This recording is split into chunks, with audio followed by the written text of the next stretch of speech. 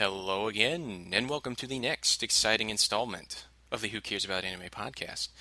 In this corner, it's me, your host, Johnny Lobo. In the opposite corner is a familiar voice and my good friend, Michael, from Did You Know Anime?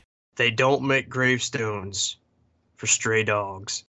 I bet if you've been keeping up with anime as of this recording, it being summer of 2018, really a great year for anime, actually, if I may say. You got new Gunsmith Cats, got I Tenchi Muyo series dubbed, and another great thing about this that Mike and I here both experienced at the same time, and we said this is really special. It's going to be really fun to talk about, so let's do it. So, of course, we're talking about Megalo Box. 13 episodes wrapped up here in 2018, and it was a very creative, fresh retelling of Tomorrow's Joe, Ashita no Joe, which was a very popular manga turned anime. Mike, help me out here. About how old is the original manga? Well, as it says, the icon probably should be bigger than the anime, but it says it's the 50th anniversary, so the manga came out in 1968. 1968, folks. Wow.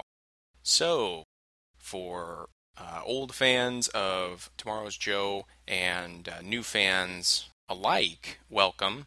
And if you're too new to Megalo Box and have not seen it while you're hearing this right now, as I always strive to do, I'm going to give you a friendly spoiler alert warning. Stop now. Because we're going to be talking about it and we're going to be spoiling stuff along the way. And I don't want to spoil stuff for you. I don't. I want you to experience it yourself, as with every title we've done thus far on the Who Cares About Anime podcast. But this one, I'm still feeling the hype about it. I'm sure the same can be said of my guest today.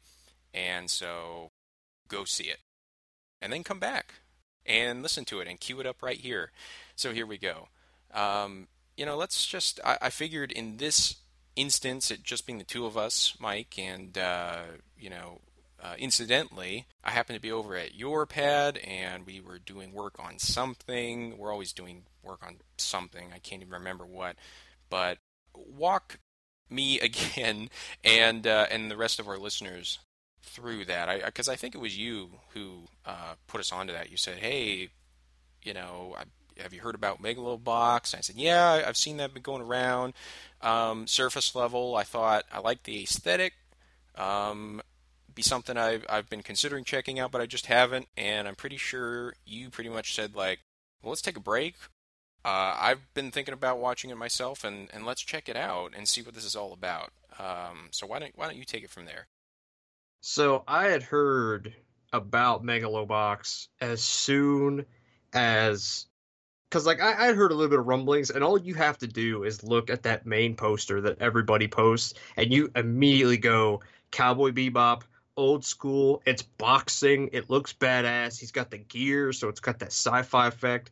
Everybody on ANN and Crunchyroll, Mike Toole, all of them were just gushing about it. They were like, people I didn't even think would talk about Megalo Box in a positive way. Like the Anime Man, for instance, loved it right out the gate. So I'm thinking, okay, this thing is crossing generational boundaries with anime fans. And, it looks different. It looks like it's a different change of pace. And then I found out, it was based on the original Ashita no Joe, Tomorrow's Joe. And so I thought, you know what? I'll put it on the back burner, but this one is one I want to try.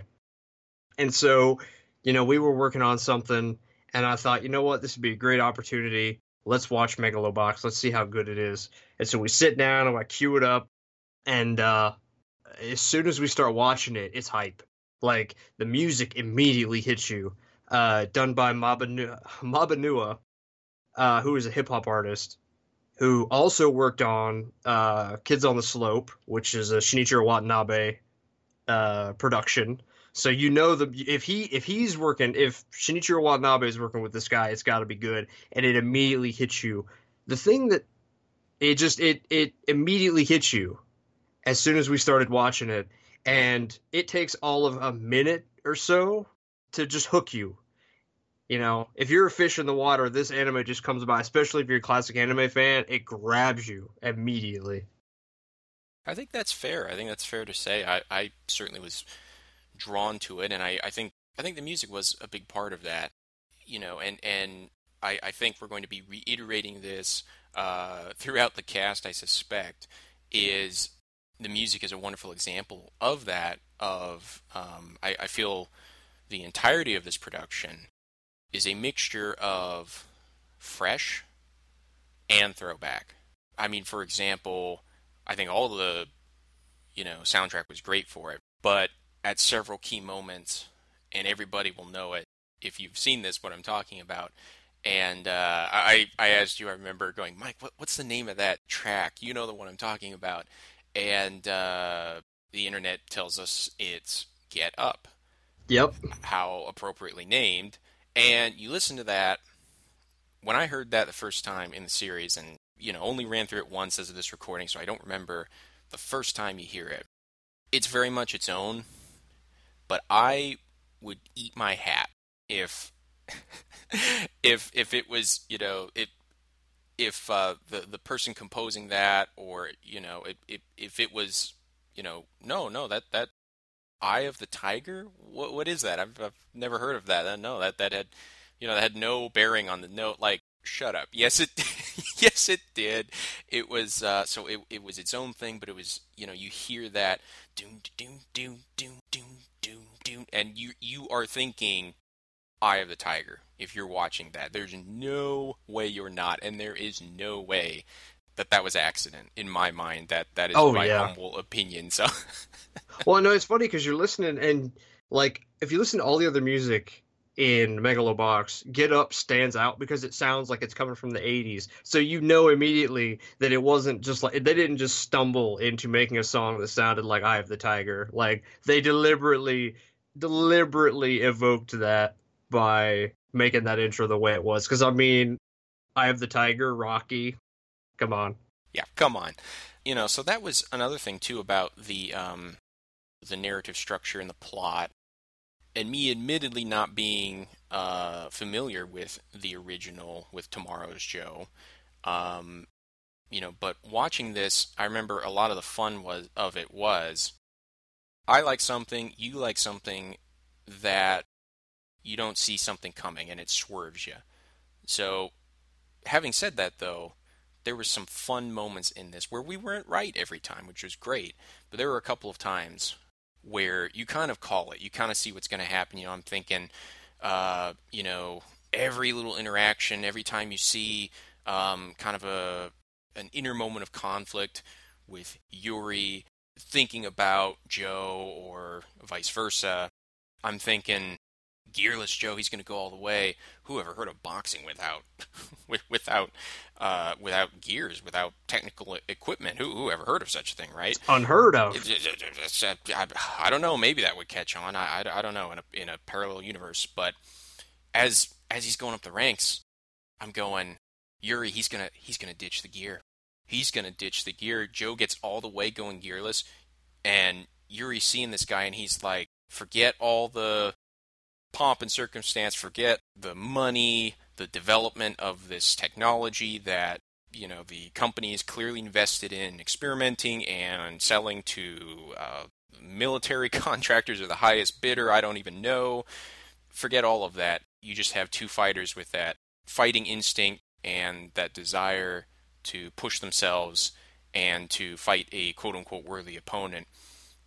And you see Yuri saying that this guy, he's the real deal. And it's just like, once you know that about Joe, you know that about Yuri, you're like, there's no way in the final match that Yuri's going to be fighting Joe with, the best gear available. And Joe's fighting bareback with nothing. And if Yuri won that, it would haunt Yuri for the rest of his days. He'd be like, same thing he was saying to Mikio when they're testing each other out and testing each other's nerves, and has that moment, was that you that decided to block, or was that just your gear? And so there was a lot of stuff like that. There's a lot of, like you said, very reminiscent of shonen in general, but also boxing movies, particularly American boxing movies. Everybody thinks Rocky right off the bat. And just yeah, just the 80s in general. I really felt a lot of that. I remember excitement. You pointed it out first off, going, Johnny, is that? I go, what? He's like, it's a montage in an anime, Yeah. in a contemporary anime. It's a montage. It was a honest to God montage. We don't really see that in American films much anymore. We don't see that much in anime. So they were definitely going for that vibe. Yeah, one of my favorite moments. I don't know if it was during the montage. I don't remember exactly, but there's that moment where, or maybe it was during the montage when Joe is going up the ranks, and you have Yuri, and he's beating the machine, and there's a moment where he does pretty decent. He gets like a 71%, and he starts rubbing his head and walking away, and immediately he hears, "Oh, Gearless Joe is ranked up to 34 or something," and he immediately drops his stuff, and he hears that moment. He remembers that moment when he walked into the underground, and Joe was like, "Is that what you call megalo boxing?" And he immediately puts his thing back down and starts fighting the thing again. It's like that's so boxing movie. That's so American boxing movie. It's not even funny. But at the same time, it's very shonen-y. But it's shonen without kids. It's shonen without teenagers. It's shonen it's the shonen ideal applied to adults. And I think, that's one of the things that made Megalobox so interesting was moments like that, how it took stuff that we know of in contemporary anime and mixed it in a very throwback style to the old days. We see a montage. Look at the character designs, all right? Women look like women and they have noses. Everyone has noses. Everybody is very well defined as an adult, and there are varying degrees of that.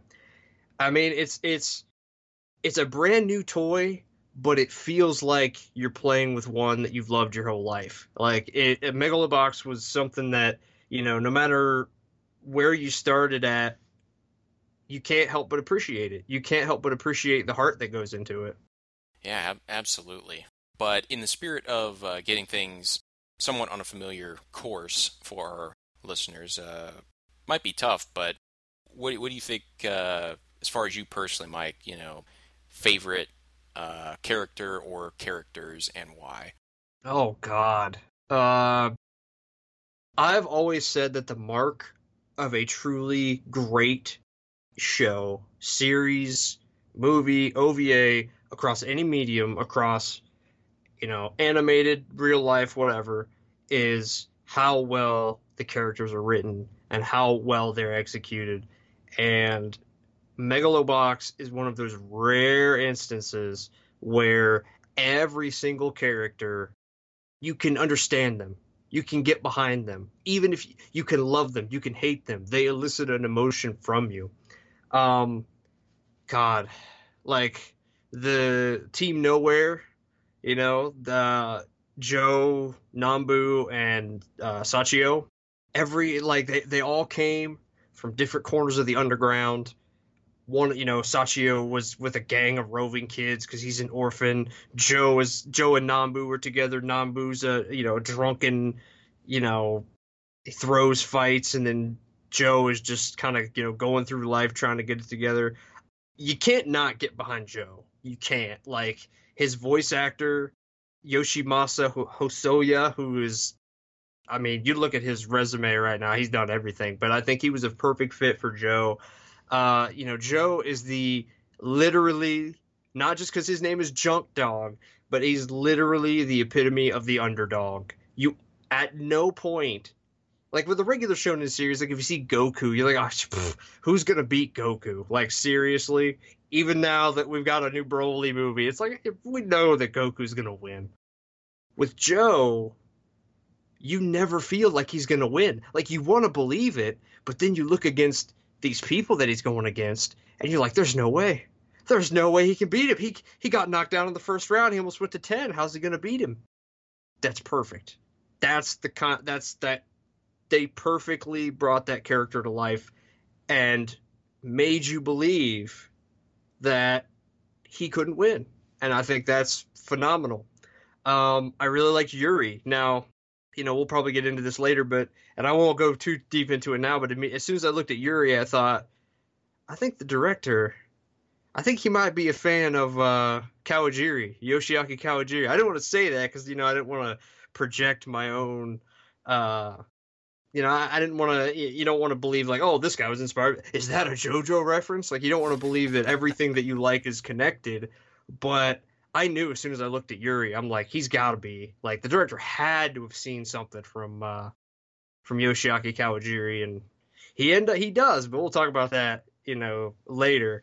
Um, I really liked Yuri a lot because one of the things I liked about Yuri so much was he's the champion, but even though he's the champion, he realizes that he can't just take it for granted. Because how many times have you seen in a shonen show or like the bad villain guy is like, haha, yes, I'm the best. And you see him like kind of sort of doing okay, but he never pushes himself. He's always like, you'll never get up to me. I'm the greatest. And even though Joe is fighting without gear and Yuri is without a doubt the most dominant megaloboxer in Megalobox, undisputed, he still has those human moments. He still has those moments, like I said, with the where he's fighting the robot trying to get better. He hears that thing that Joe said to him. That got to him. He's a human. That's important. He can't be this like flawless uber champion who Goku punches at the end of the fight and he spirit bomb punches and he's done. Like, no, Yuri was a champion. He's the big guy. He's the Mike Tyson of this punch out boxing game, but he had a human side. He had faults. He had fears, and those end up getting the best of him sometimes. And I think that also shocks a lot of other people, like Yukiko. She thinks, "Aha, yes, he's perfect and splendid and amazing, and take your shirt off, Yuri, again, please."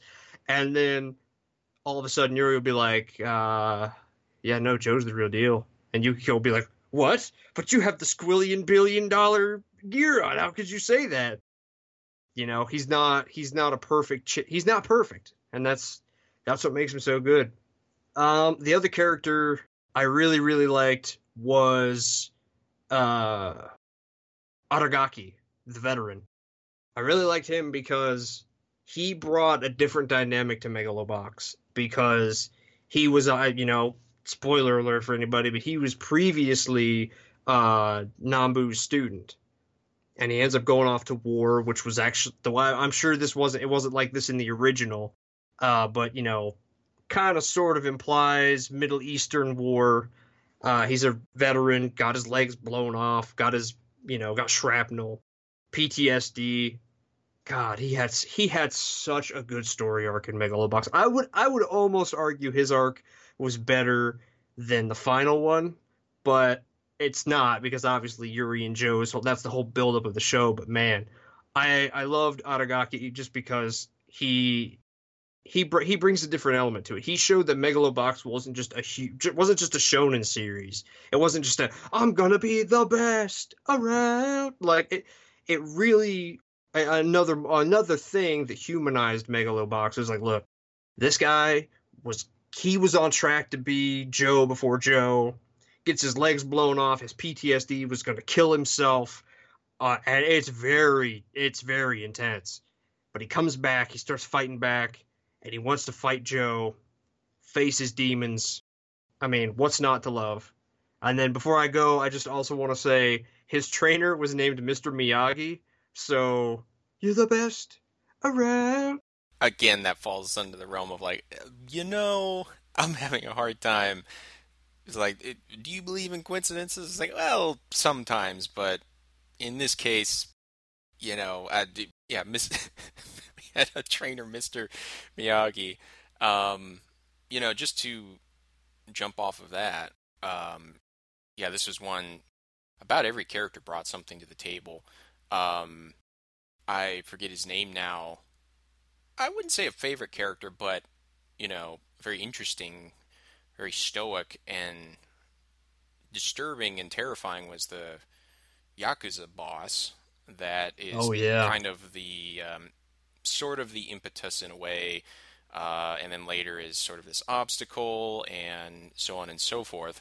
But I almost wondered if you were going to forget to mention him, but yeah, Aragaki, first of all, the dude, you've got that, was that butterfly really there or not sort of thing, which, when he went through that initial trauma, in any event, he owned that, and, he symbolically, this dude's the manliest dude you could ever see. He gets a butterfly tattoo on his chest, and it's a boxing movie, so I'm thinking he floats like a butterfly, maybe he stings like a bee, too, yeah. And, that has to be a good character. When I'm watching this, I don't have the criticism lens on. I'm just enjoying this. And I'm genuinely conflicted. I'm watching him. I learn about his backstory. And I don't remember which episode it was exactly, but all of a sudden I'm like, I'm kind of rooting for him now. Like, this guy should win it. Holy cow. What a backstory. What the obstacles this guy went through. And, it's also great there because we see so much of this character. We see his backstory. We see a wonderful, maybe that'll be cathartic for some people. I hope it is. Whether they, are in the military, where they have PTSD or otherwise. But, he gets to that point where he's trying to recapture something that's lost. For a little while, he kind of is. It's like The Godfather. Oh, it's nothing personal. It's just business. Well, it was personal. As in The Godfather, it's like, no, it is personal too. He was trying to, you know what? I'm gonna beat the snot out of your protege to hurt you, Nanbu, because you hurt me. And that whole feeling, which was actually really, it was underscored. It was there, but it was subtle. Because again, this doesn't mean they're bad or anything, but in like a lot of shonen stuff, you would have heard an inner monologue, or he would have shouted angrily eventually, like, "That was supposed to be me," blah, blah, blah, blah. Never comes up. You never even hear him thinking that, but it's there. That's just digging into him. But, before the end, he realizes, not doing it for Joe, not doing it for Nanbu, for himself. He lets that go. And initially he thought, once I beat up Nanbu's new protege, I humiliate Nanbu, then I can move on. And it's great that he has the wisdom before the end to realize that's not how that works. You can't, because you're just going to move the goalpost. And even if he had beaten Joe, so he decides there, you know what? Fair, unfair, whatever you want to call it, life happened. It went the way it went. And Nanbu's in a different place now. And I'm in a different place now. And he ends up realizing, you know what? I'm going to move on. And, he had a support group there. You can see, speaking of Mr. Miyagi and the gym he's training at, they're all people who have, like, you can see the artificial limbs. You can see they are disabled or injured in some way, and so he takes that on as a new cause as well, something constructive and therapeutic and healing, not just for himself but for others. So what an interesting character. Before I go on all day there, but also in these episodes, I remember you commenting on this as we were watching or shortly thereafter. It's where you see a lot more of Nanbu too. When we're introduced to him, kind of think, I didn't know he was going to go along for the whole ride, to be honest. You just kind of think like, is this some, small time, whoever that Joe's got to kind of get past to make it to the quote unquote big time.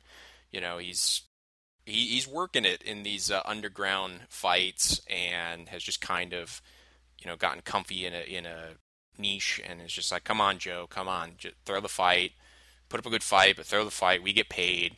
I'll go drink, you do whatever you want with your money, and we do it all again, and that's pretty much it. And you think not very highly of him, but then you see his backstory, and it reminds me of a certain quote: "Everybody's fighting a battle you know nothing about." And you see Nanbu's backstory was, no, he was the real deal.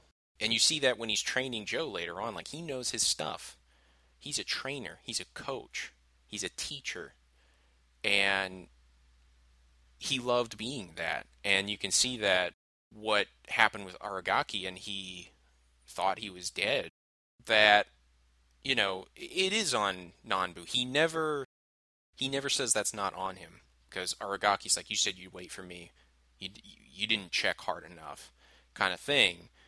And that's all true, but that broke Nanbu's world too when he thought Aragaki, his golden boy, was dead, and he kind of packed it up and closed the shop, and that was that. And so you see then eventually that Megalonia is not just, as we find out later, through the result of machinations of Yakuza boss who wants to rig it for big money, but along the way, I think Nanbu recaptures that dream as well. So you see kind of a full spectrum. You see Joe, he's young, I think early 20s, he's restless, he wants to make a name for himself.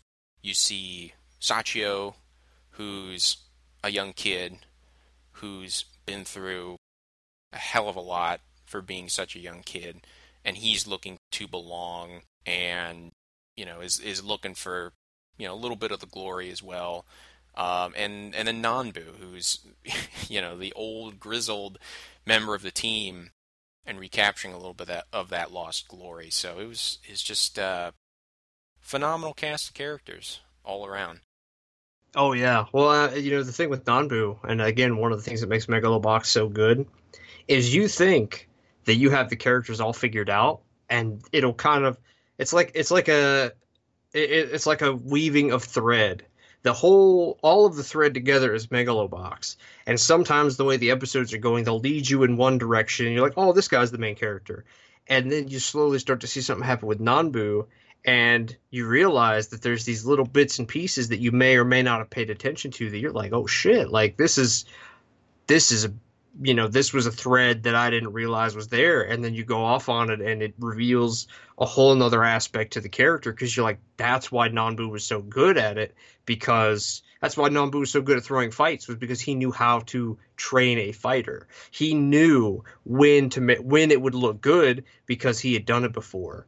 And you don't really think about that. That's really how good the storytelling was. Yeah, yeah, and even even some of the side characters we got. The guy's name was Pepe Iglesias from Mexico, if I'm recalling right. And then was it Glenn Burrows? Is that the guy's Yep, name? Glenn Burrows. Glenn Burrows was. I think he was American, wasn't he? I'm pretty sure he was. He was American, and it certainly had American I'm boys. pretty sure he was American. He kind of gave off that look. He certainly did, and that vibe. And boy, we checked, and as of this recording, I don't think you did either. I couldn't find those guys being credited, which was a shame because the Pepe Iglesias, whoever did him, sounded like a native speaker of Spanish. He was speaking in Spanish, and as was the case, has not yet been dubbed in English officially.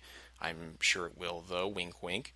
But we're watching this in Japanese, and in the Japanese, it's not just a Japanese guy doing his best at English. It's somebody who speaks English. Like I said, it sounded like an American accent, natively. So, Well, it's funny you say that because I'm looking at ANN again, and according to them, they actually have for Glenn Burrows, they have a Matt P as Glenn Burrows, which they did not have before when we were originally looking.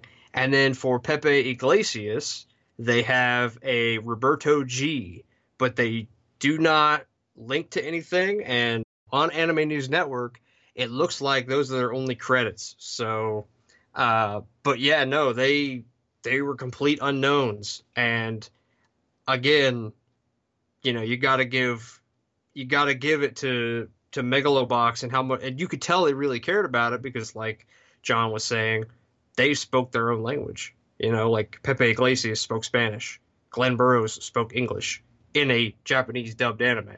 It's phenomenal. get out.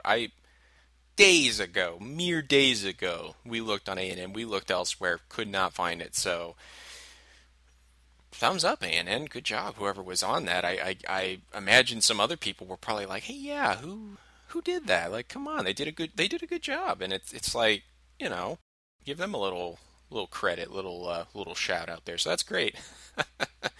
Um, so yeah, let's just then go into, as we were alluding to before, but let's go a little bit more into, I guess, kind of the um, cinematographic side of things, if you will, or anything else with the theme, with the storytelling, how it was presented, and that kind of thing. Let's maybe talk a little bit about its director and what do you think the fact that this thing exists that we know as Megalo Box, what do you think that's going to do for its director's career? What do you think, as we've seen, it really seems to have made some ripples?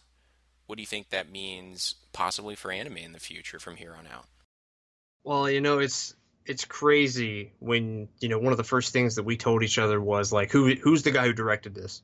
Because this guy was you coined the term, or I don't know if you coined the term or you got it from someone else, but make anime cinematic again. And that was something that director Yo Moriyama understood.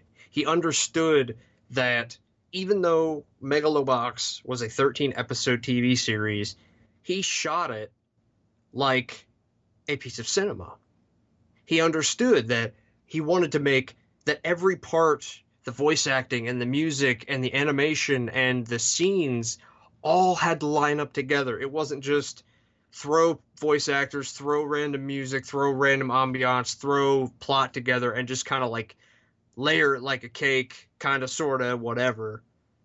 He weaved the entire thing together in a way that I'll go out and say it right now.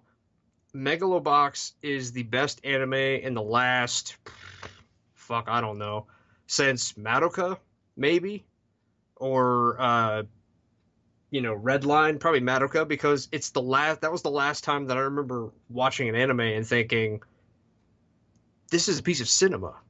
The guy who's shooting this, the director, understands that this isn't just a piece of entertainment. It's a piece of cinema. I'm looking at I'm looking at the credits right now just to show how much Mr. Moriyama was part of this. He was the director. He was the storyboard for episode 1. He was the episode director for episode 1. So episode 1 literally was his baby. He was the conceptual design for the series. I mean, like, the Megalobox was his baby. He made sure that first episode, pun very much intended, packed the right kind of punch. I referenced this a little bit earlier. We're talking about cinema. Crunchyroll did an interview with Yo Moriyama talking about like his influences and all that. And he talked about being influenced by Yoshiaki Kawajiri, in particular, Cyber City Oedo 808, which, going back to what I said earlier, I was like, I knew it, because I looked at Yuri and I'm like, that's totally a Kawajiri design. If you have ever, Ninja Scroll, if you have ever watched a Yoshiaki Kawajiri anime, you know, because there's always a character who looks like they've got the big poofy, like over the top glam 80s hair, and they've got a particular kind of face. That's when you know you're watching a Kawajiri anime. And I'll fight anybody. Yoshiaki Kawajiri is one of the top 10 anime directors of all time, period. He is such a phenomenal director. He's in the same vein as Hiroki Hayashi, Ano. He's up there because of the way that he directs. He's a no bullshit director. He directs everything, no matter what it is, in a way that pacing is king. And any director who ever puts pacing as their number one priority always has a better thing, always has a better product, because no matter what the positives and negatives are, they put it together in a way that's engaging no matter what. And you could tell that Yo Moriyama went from that school of thought, because you get to the end of an episode of Megalobox and you look at your phone or your watch or whatever, and you're like, has it been 30 minutes already? Like, no way. Like, that's how engaged you are in it, which is the mark of a truly good director who understands pacing. And And this is his directorial debut, ladies and gentlemen. This is the first thing he has ever done. You want to talk about jumping out of the gate? He's Joe. He's literally Junk Dog, Gearless Joe, because nobody knew who he was, and all of a sudden he makes this gigantic leap out of the starting gate, and everybody's like, "Whoa, who's this guy?" And all of a sudden it's like, no, he's up there now. He it feels so good to have an anime director that you're just like, oh my god, I recognize an anime director now. He's not just a director with no style, no theme. He doesn't have any kind of presence. His directing doesn't have any kind of uniqueness to it. Right off the bat, like I said in that interview, he is taking from the old school. He's a throwback, even though he's a brand new director. Crunchyroll asked him, "Do you think more anime are going to be made like this?" He said, "No, but I firmly believe that will make everything that he does great because he will be bringing to the table something that anime fans will not see very often. When You Moriyama makes a series, people will watch it. It's like when Gen Urobuchi makes a series. It doesn't matter what it is. People go to Gen Urobuchi because he's a phenomenal writer. And I'll fight anybody who says him. He might be called the Uro Butcher for a reason, but he's a phenomenal writer. Yo Moriyama is now there. He's a rising star. He's a hot commodity. I would think he's a hot commodity. But most importantly, he understands that you need something different. He said it himself in the interview. Anime, I got good. That's the reason that I understand what I'm doing and I like what I'm doing and I make the anime that I do is because I don't just watch anime. And the anime that I do watch isn't the same 12 series coming out every season. And I think that's really important for anime. Is every single series he make going to be like that? No, because, not every Watanabe series was Cowboy Bebop. But that being said, if we get something akin, if we get Moriyama's version of Space Dandy next, I'm perfectly okay with that. That's something else I look forward to, and I think that's a positive for anime across the board. Well said, and I cannot do better. So I should just shut up. I've said that multiple times in this podcast. I probably should take my own advice, but it was really satisfying. Me, being a film critic, and you being a filmmaker. It was really fun seeing that. We saw that interview afterwards. I don't remember when it came out. It might have even come out after the last episode aired, but I can't recall at the moment. But we saw it after that, and you have that sense of validation. If you're film literate, you're watching this Moriyama, and before we even knew who he was, like, this person knows what they're doing. And you look him up real quick, and it's like, are you kidding me? Are you kidding me? He's no newbie to the industry. He's worked his way up. But this was his directorial debut? You are kidding me. And we both had that Yuri reaction to seeing Joe. Yeah, he might be fighting underground. Oh, he looks a little scruffy. He's this young upstart. He doesn't even have good gear. But if you know your stuff, you look past that, and you can see plain as day, this guy's the real deal. And that's what I feel about Moriyama right now. And, as I've said before, we'll watch your career with great interest. Like, oh my gosh, like, I've seen some people say, like, well, the ending felt a little rushed. Okay, like, first of all, had 13 episodes. It's very clear that they had 13 episodes, that he had 13 episodes to work with, because I think we even called that, like, hey, what are the chances Yuri and Joe is going to be 13 rounds? It ended up being 13 rounds. These are not arbitrary numbers like, I think that's all I need. He had to do 13 episodes, If he had had more time, if he had had free reign, who knows? But, again, this is his directorial debut, so I'm not surprised that it's frightening, actually, how good he is, because he's not quite to a Hiroki Hayashi, but he's close. He's already close. And, It'd be so interesting. I would love to, see future. I'm sure there will be plenty of future interviews with him. I'd love to pick his brain. I'd love to know. We've brought him up a couple times already, but it's hard watching this to not speculate a little. Like, I wonder if this would have existed, or at least looked the way it did, or been presented the way it did, had, hip hop soundtrack without Shinichiro Watanabe, without stuff like Cowboy Bebop and Samurai Champloo paving the way a little bit. It's not to take away from it and its own originality. And like you said, again, speaking of validation, you had that with like Cyber City or something. And, I felt that. You probably did too. I felt that a little bit when Joe meets up with Yuri. He's on his motorcycle and almost hits Yukiko, and they're outside, and you see this big stadium-looking thing under construction. And I could not help but think, Akira. You think that in your mind if you are, again, film literate and or you've seen Otomo's movie. You think that.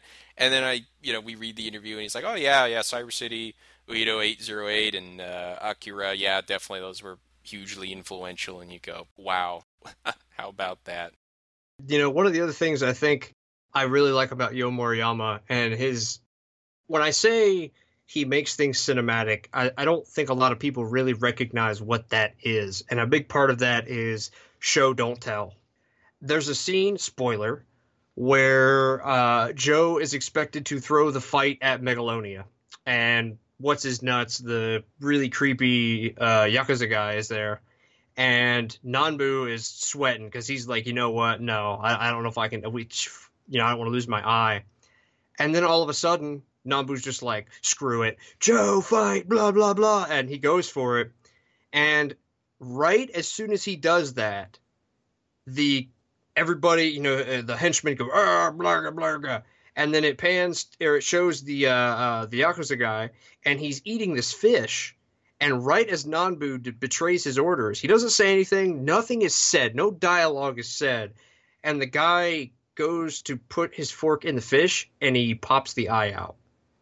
I'm going to be kind of controversial here, but there's a lot of anime fans today who need to be spoon-fed every little thing, and they would completely miss that nuance. They would completely miss the nuance of, you don't need to be told he's going to lose his eye. Oh, symbolism, he popped the eye out. It's the little details like that make Megalo Box so good, because Megalo Box was literally the extreme of show, don't tell. It was a cinematic anime masterpiece. Now, I'll go on to another thing that I really appreciated. One, all the episode titles are badass. Born to Die. I want to look at some of the other ones because we were going through them and they're all in English, and I'm just like, oh my god, this is amazing. Okay, let's look at some of these. Gear is Dead. The Man Only Dies Once. Let's Dance with Death Until the Last Dog Dies. Like, oh my god. Hype. The music. The everything. Hype, hype, hype. This anime abused cliffhangers. You'd get to the end of an episode, you're like, you're tearing your hair out because that's how well it was done. And, I know we said this when we were going through it, but I can't remember the last time that I had an anime like elicit emotion from me. Like, just like I was completely, utterly, absolutely engaged in the anime, and I wanted to know everything. But I wanted to be along for that ride. And I understand, like, one of the things about Megalo Box is that it plays with your expectations a lot. So when the ending happened, I think, again, a lot of newer anime fans were like, oh, well, it's rushed and it's not. What everybody wanted was they wanted Yuri and Joe to punch each other, but Yuri to go down first and then raise Joe's hand and the Megalo Box theme pop up, which, by the way, the Megalo Box soundtrack, go download it. It's the most hype thing. You can work out to that. It's amazing. But honestly, I would not. That's the only thing I would have changed about the ending. Everything else was fine. And I think just because people missed that, they didn't get that, like, deliberate moment of Joe's hand being raised, and he did it. He won Megalonia in this really uh, upfront way. I feel like people made it out to be rushed. I don't think the way they did it was necessarily bad, and I don't think it was rushed. I think he did it that way deliberately. And was it a little bit odd considering like all of the hype, especially the hype going into episode 13 from episode 12? Oh my god, the beginning of episode 13 was just like I felt the like goosebumps jumping off of my body. The adrenaline was ridiculous, but I don't think the ending was bad. I just think that the ending was much like Joe. It was unexpected. He came, nobody knew who he was, and he left. Nobody knew who he was, you know? I mean, obviously they knew who he was, but I understand where people are coming from, but I like the way that they did the ending because it wasn't a cliche. They still played with your expectations all the way to the end. And quite honestly, that last shot where they have his record and it goes 7 and whatever undefeated, you know, Megalonia champion, it's like that's all you need to see. Yeah, and I want to, chime in there that like, though I might concede, well, perhaps it was a bit rushed, which is also subjective. I certainly don't think the ending was bad. And you saw Yuri in a wheelchair. Go, what? Did not see that coming. And you get to see Joe made his point, and you get the feeling, which is all about his character. Like he didn't want to be Yuri. He wanted to beat Yuri. And he did. And he proved to the world, and most importantly to himself, that he could. That he was championship material. That, well, you don't have your proper ID card, so I get. Well, screw that. I don't need it. I'll let my fists do the talking. And that's, I remember watching a boxing documentary one time, and that's, as we see here, Japanese production done beautifully. But that's probably something, that's why it resonates with us and a lot of American viewers, is because that's Americana. That's so American. Boxing. And as I recall somebody saying this, I wish I could remember to quote them properly, rich kids don't go into boxing. Boxing was one of those things. That's why it's the most American feel-good ideal of a sport that we probably have, is because it's almost always, it's people like Joe. It's people at the bottom. It's people who are poor. It's people who have no other recourse to get ahead in life than to get punched in the face over and over and over and over again, and to claw their way literally to the top. Going on further about, like you said, and granted, I'll admit I've not kept up to date with as much anime as I used to anymore, just a time thing. So I've seen, in the last 5+ years, I've seen some good anime, good social commentary, like One Punch Man, which is also fun. I've seen drama, horror, and it's made me feel emotions like Attack on Titan, and all well done. But I can't remember the last time, and I'm sure someone else out there has said it probably, but no, that was that just came from the heart when I said somebody's making anime cinematic again. I can't remember the last time I've seen an anime, TV show, not like a, Miyazaki movie or, Ghibli production or something, that, really felt cinematic. And perhaps someone will make the case one day he needs to have more of a catalog of films, which, or in this case, anime, whatever he does, which I'm sure he eventually will throughout his career, to have an actual auteur, analysis performed. But I think of somebody like Tomohiko Ito, who is competent, who's very good at what he does. He's directed a lot of anime people are probably familiar with.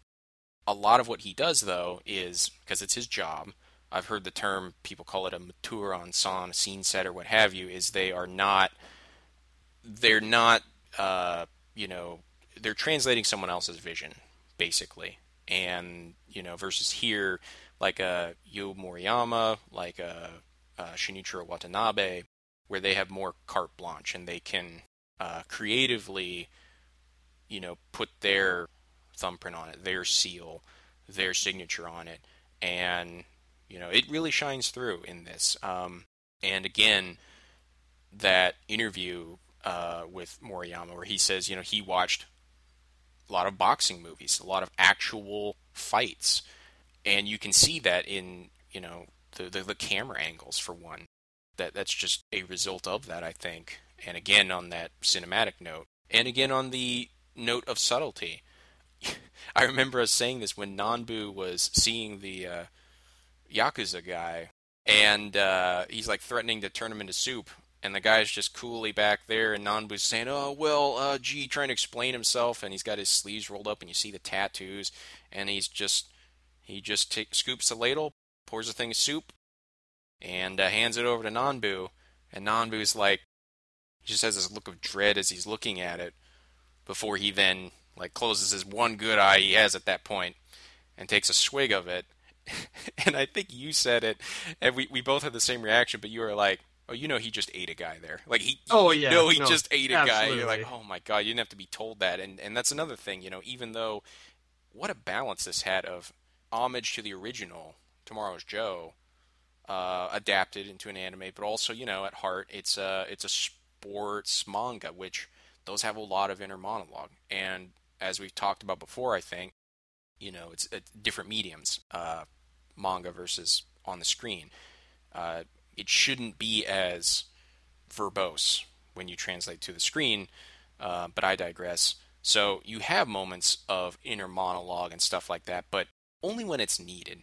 And so another one we talk about, Aragaki, when Joe goes and meets him, and you can tell they're kind of having, this is of course, I don't want to say cliche, but perhaps it is, but before the fight, they're going to have a little sparring and match with, with their words, and kind of checking each other out.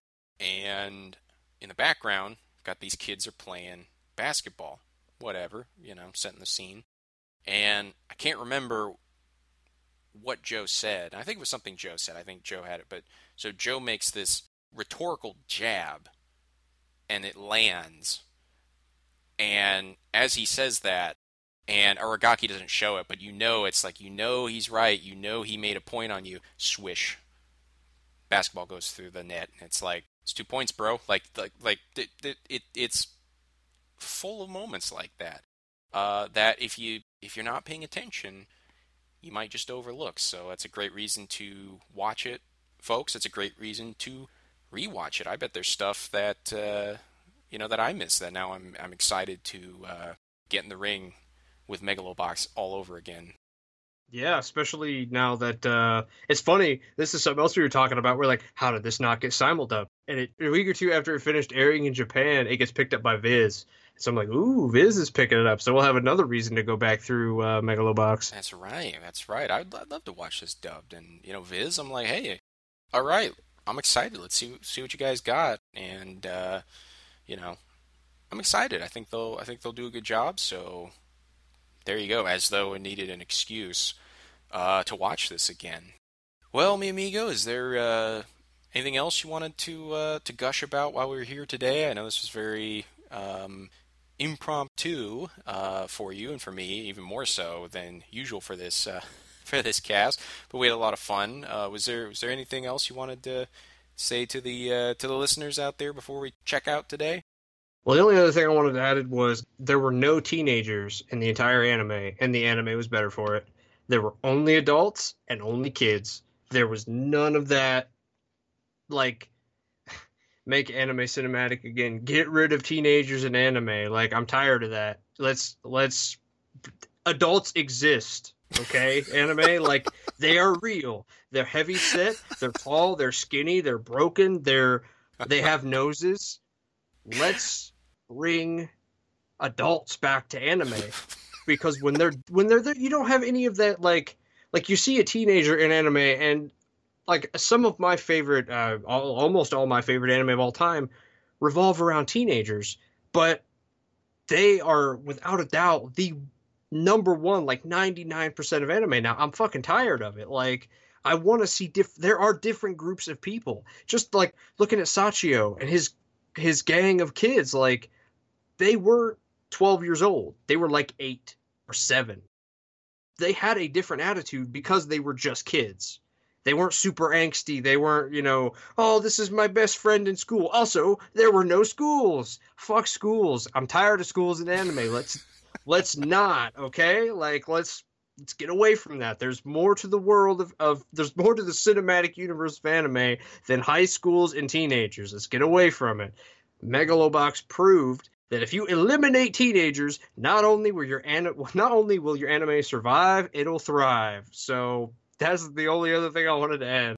But don't we want to see angsty teen Joe in the after school boxing club? And oh, what if Yukiko doesn't like me? It was really great not having inner monologues about, oh, I'm not good enough. It's like, you know what? There were moments where Joe believed that, but he didn't have to fucking say it. He just did it. He was just like, oh, man, I'm having a hard time sleeping tonight. I don't know if I can get up tomorrow. But he did, because he's like 23 or 5 or whatever, and he realizes that not getting up is not an option. Like that's people don't realize how much different that is when the main characters are not like 12. And like I said, Evangelion is one of my favorite anime. Tenchi Muyo is one of my favorite anime. Some of my favorite anime have been absolutely 100% teenagers. But, you look at Megalobox, you look at an anime like Black Heaven. The problems of adults and the way adults approach those problems are completely different. And I'm not just saying that as an adult myself. I'm just saying, like, even when I was a kid, all of my favorite shows revolved around adults.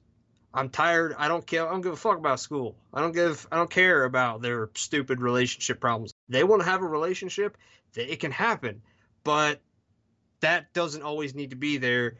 These tropes do not always need to be in there. They don't need to be thrust into the plot. Megalobox proved that you don't need any of that. It's just baggage. Old men yelling at cloud moment, folks. But back in my day. But it's just, I mean, you'd get tired of the same thing every day, wouldn't you? You know what I mean? Like if you had the same thing for lunch every day, it's just we've been inundated with it. So it was nice. I gotta reiterate, it was nice. It's not set in school. It's not about some teenager and so and so. What if they don't like me or notice me or social angst, which it's all fine. And depending on where you're at in life, that's great. I really enjoyed Watamote. That's fine, but we can do other stuff too. And I hope for the industry at large, as was Bebop and so many other examples, I heard Digibro saying this one time, like, oh, anime should be more artistic like Bebop and not as commercial. Like, I mean, take your pick. It's a baker's dozen any given season of, generic whatever. In a perfect world, yeah, but, at the end of the day, Bebop was produced to sell toys. So that commercial side and the wonderful capitalist system that we have, like that's always going to be there, and so it's a necessity. So Bebop, artistically successful, yes, was also commercially successful. Same with Evangelion. Same with most other stuff. If they wanted to keep their head above water. So, but that's what we're showing here with Moriyama, and I'll reiterate what you said, Mike. It's like it can be done. We can do stuff that's not set in school. We can do stuff that's not set with teenagers in the after-school club, and the blah, blah, blah, blah, blah. We can do once in a while other stuff, and it's all good. And it's nice to have variety, something, spice of life. So I think that'll be it. I don't know how many rounds we may have gone here, but it definitely felt like a team effort. So I want to thank you again, buddy, for hopping in here today. It's always a pleasure. Always a pleasure of mine. Thank you, listeners, for once again listening. And I apologize that my podcast installments are so infrequent. Oh, so busy nowadays. But we're gonna keep going as long as we can. We're gonna rotate the cast, some familiar voices, maybe some new ones. Maybe some special guests, and you never know what title we're going to cover. So if you want to hear more, subscribe to us on YouTube. We're on iTunes. I got a Twitter. I got a Facebook. Wherever you want to go to keep up to date with us, and we'll keep you up to date. whenever whenever those podcast installments, speaking of things, however infrequently, it's nice when they do come out. And so hopefully we get more Who Cares. Hopefully we get more from Moriyama. Hopefully we get more of making anime cinematic again. I like that. We're gonna make that a thing. We'll So make that a shirt. yeah, that'd be a great T-shirt there. There you go. So thanks again, everybody, and we'll see you next time.